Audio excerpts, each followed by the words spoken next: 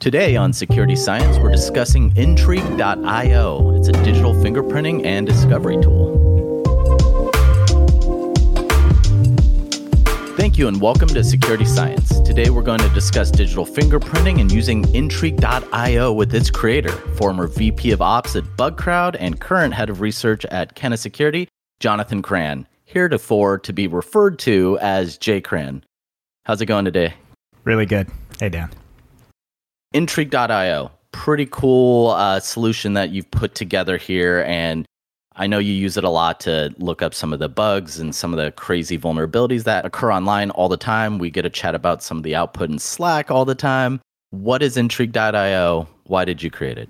Yeah, good question. Effectively, it's a platform to discover attack surface on the internet, and it's an open core platform. And so the engine, the actual discovery components of the platform are open and available for people to look at and to interact with and to run on their own. Awesome. And I just want to be clear here, just so everyone knows, Kenna Security has no vested interest in Intrigue.io. I know that a lot of the core functionality is kind of free to use, free to sign up, all that good stuff. And you do charge for pieces of it. Do you want to break down some of that stuff real quick? Yeah. Thanks for calling that out. I mean, we sort of started building this open source solution years ago in 2013. And, initially it was kind of like the ideas of Metasploit and Maltego kind of put together in this data-driven discovery engine. And over the years, folks continued to use it and kept asking me to build like a hosted service for it. And so that's actually what Intrigue.io is. But we've kept the discovery and the power of it open, which is pretty novel. I don't know of any other platform that's this open with what it's doing. And so there's been a lot of growth in this attack surface discovery market and in this kind of area of the world where folks are putting more stuff online, they're putting more stuff in the cloud. Everything's kind of software driven these days. Like you're just not buying big iron anymore. And so everything's super dynamic. And so what Intrigue is really good at is finding those sort of dynamic assets and, making them more visible to you. And actually, Ed Bellis and I did a presentation in 2018 together on this called Recon for Defenders. And so what we did is we used Intrigue to go out and discover the Fortune 500 and find all this crazy stuff that's just exposed to the internet, both in their traditional data center, but also in the cloud. And so we kind of continued that process of discovering more and more. And so it runs on a pretty regular basis. And like you said, we get a bunch of stats about what the actual Fortune 500 are running, where their vulnerabilities are. We've got really high quality insight now. So I assume keeping that list kind of running and scanning costs money. So it's... Of course. Yeah, gotcha. So I just wanted to call that out there and make sure, we're up front on this podcast at the outset that, there is a paid component of this. We're not trying to push it.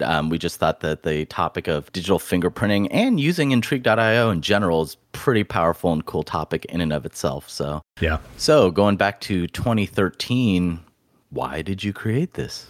Yeah, really good question. In 2013, there really wasn't, a set of tools that you could use to kind of comprehensively discover the attack surface of an organization. You could use Maltego, but there wasn't really there wasn't a free version of it that you could use to scale. And I wanted to, as a pen tester, be able to automatically go from knowing what an asset was, to knowing what software it was running, to knowing what vulnerabilities were on it, and do all that through automation. And there were things like Metasploit Autopwn, but there was no, sort of iterative discovery engine.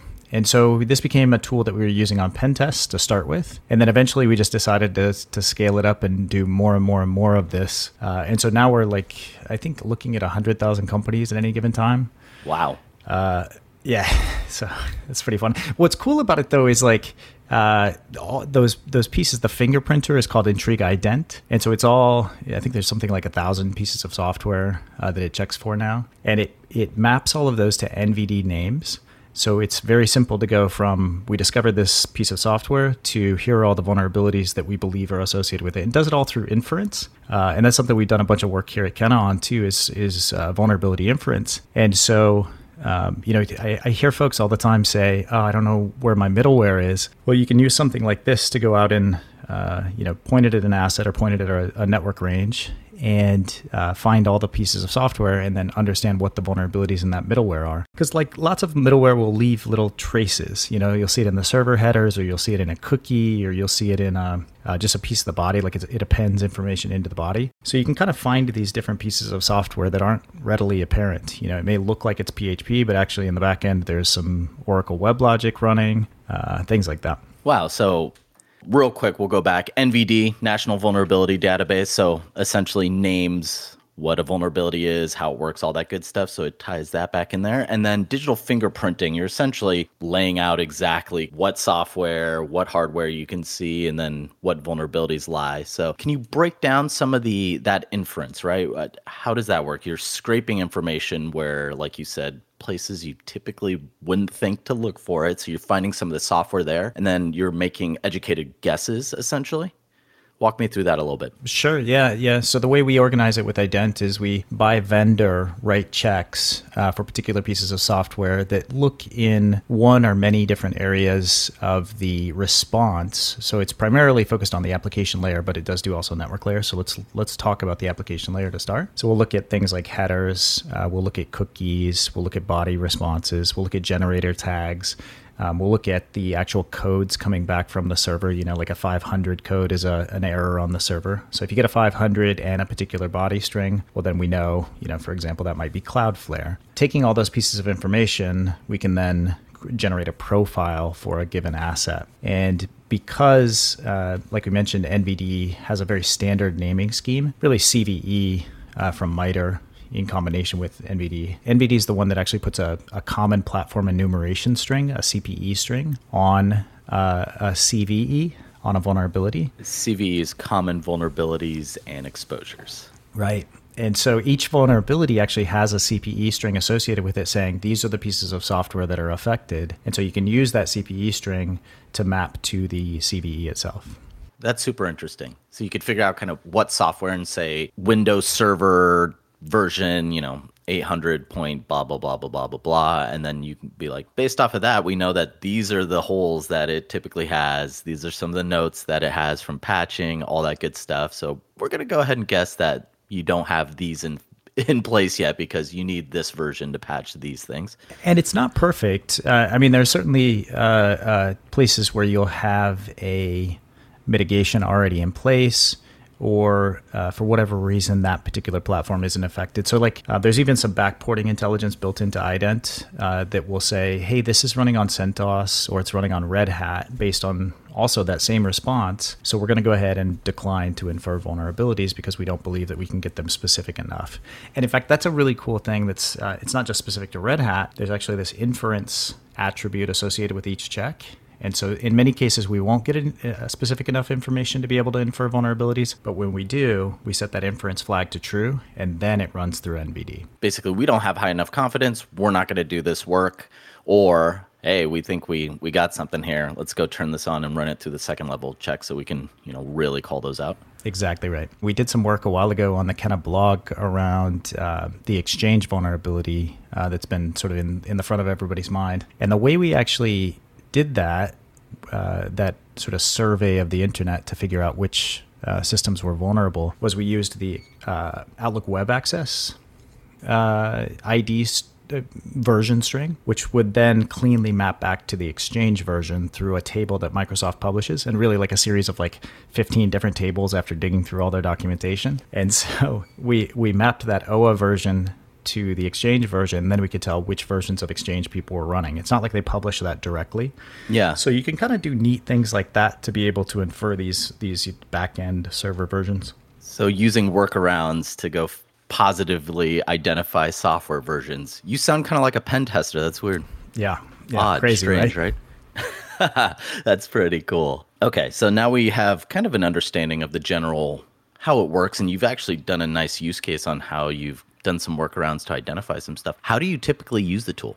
Yeah, good question. We were talking about Ident, which is the fingerprinter itself, and it's really only one component. Ident fits nicely. It runs independently as a command line tool, and it's Dockerized, so you can basically just run a single string. It downloads it from Docker Hub and runs it. But that that library also, which runs on the command line, also runs inside core, which is the larger engine. And core is the iterative component. So when you plug in a domain, for example, core is the thing that goes out and scans for assets in that domain using DNS or using Nmap or whatever tooling, and then fingerprints each one of those things with ident. But as it finds things, it continually iterates, finding network services, finding more subdomains, finding hosts. And so you can kind of think about it like a recursive process that just keeps identifying stuff. And as it identifies it, it finds more vulnerabilities and it just keeps going. And the question becomes like, how do you not scan the entire internet using this one particular thing that you're looking up, a particular domain? Well, it's got some smarts around where it can traverse and where it doesn't traverse. It's kind of like a graph-based algorithm. So when it runs into, like, let's say Amazon AWS, but you're just trying to look up Kena Security, it'll say, hey, I know about Amazon AWS, and we're going to decline to do that because we know that Amazon AWS belongs to Amazon. And so that's how it can kind of like just take a snapshot of a particular part of the internet without having to scan the entire thing at once. So you're not trying to scan the whole internet yet? Well, I mean, there's a time and a place, and so we do that too. But we tend to put that information in APIs like Shodan or Census, and in these, it's much cleaner to have these large scale data sets in an API where you can just query them versus trying to do all that all the time. Just so the audience knows, and we'll likely end up doing an episode on Shodan in and of itself, would be my guess. But Shodan goes around and looks for essentially IP addresses that are open to the internet or using default creds. So you can go search up, hey, nanny cam in Hungary, right? And go find stuff. So it's basically using it as a targeting mechanism for Intrigue, correct? Correct. And it's definitely one of the data sources. And what's interesting is Shodan's kind of become this like default go-to to determine how severe a vulnerability is. We were just talking the other day about the Telnet vulnerability, which is affecting a lot of different platforms right now. I think it was released by the Immunity guys. It's a really neat bug and something that, just has been around for 20 years, but nobody bothered to look for it. And so Cisco's Telnet-D, they put out an announcement saying they were vulnerable. Well, what's the first thing you do? You go to Shodan to figure out how many of these things are on the internet. And I think in this case, there was a bunch, 60,000 if I recall correctly, or maybe more. And so, yeah, it's nice to have that ability to kind of like get a rough prevalence. And then you use something like Intrigue to go out and say, am I vulnerable to this? So you'd scan your own infrastructure and just, let's go put this out there. Let's go figure out, do we have this Telnet vuln and where? That's kind of interesting about the digital footprinting space in general is this, the scanners are mostly external anyway, so they tend to iterate faster than the traditional vulnerability scanners just because they have, they're sitting externally, they're cloud hosted in general. And so you can push a new check in within minutes and I can quickly scan the entire internet within minutes. I mean, because we fingerprint so well, we'll use that initial fingerprinting to figure out, should we try to check for vulnerabilities on these systems that we've already fingerprinted as Cisco. And so we can quickly say yes or no, this thing is likely vulnerable or not. And that's kind of a cool evolution in the space. And I think this is so key because attackers are moving faster and faster. And so you have to think like if we're doing scans and caches of data about systems on the internet, of course attackers are doing this. Like it's only rational that they would have these sort of databases of things that are vulnerable. And so when we see the time to exploit decrease, to like nothing, that's why there's already these caches of information that they're using to determine. That is something really interesting to think about. So these guys may have these kind of iterative caches and then they figure out a good way to exploit them and they already know where they are, essentially. Absolutely. Why scan if you already know where it is? Interesting. Yep. There's some stuff that's easy to scan. There's some stuff that's really hard to scan. You need to, a lot of the things that you can find with Shodan are IP based, and they have to respond to a particular IP. So you can get a set of software that way. But there's another set of software which is configured with vhosts or virtual hosts, which you would need to hit through DNS to be able to get access to it. And so, I think there's multiple levels of information about these systems on the internet. I'm thinking about this as well. You brought up vulnerability management scanning, right? And so you could think of that almost as internal base scans, right? We have access privileges. We can go set our, commercialized scanner that we bought and paid for to go hit these things. Would you consider Intrigue seems more like a outside in look at fingerprinting, essentially what you're leaking or what you're exposing externally, correct? Yeah, I mean, that's definitely what it's strongest at today. It was designed to do external in. But the nice thing is that core engine can be hosted anywhere. It's Dockerized, so you can run it internally as well. We do have some folks doing that. It's not a super supported use case, but what's internal and what's external anymore? I mean, that's a good point. In the end, if you're on the network, we can probably find you. Well, that's always fun. Don't scan for my home network, please. I just don't want to know. Yeah, home networks are a really interesting place of innovation right now. So is there any other use cases you wanted to highlight from Intrigue? I know you pull out some pretty interesting stats quite regularly. I think Telnet, your investigation of that was kind of an interesting use case. Is there anything else you'd like to cover on that front? I mean, we use it for a bunch of different stuff here. It's a data collection engine too. So we'll use it for things like grabbing CVE data. In the end, like you're just grabbing information off web pages. So Jcran, someone wants to go use Intrigue.io and or IDEN, any of the components. What do they got to do? Yeah, just go to Intrigue.io, and if you want to use the open source side, sign up, and it'll point you there. If you want to just get a look at results that we have for your particular organization, just sign in with that domain, and it'll automatically map you in. Great. Well, thank you very much for taking the time to speak with me today, Jcran. I will link to Intrigue.io, some of the blogs he was referencing earlier, and any other related information on the podcast landing page. And outside of that, we look forward to chatting on probably Shodan next time. So thanks for being on, Jcran. Sounds good. Thanks, Dan. Awesome.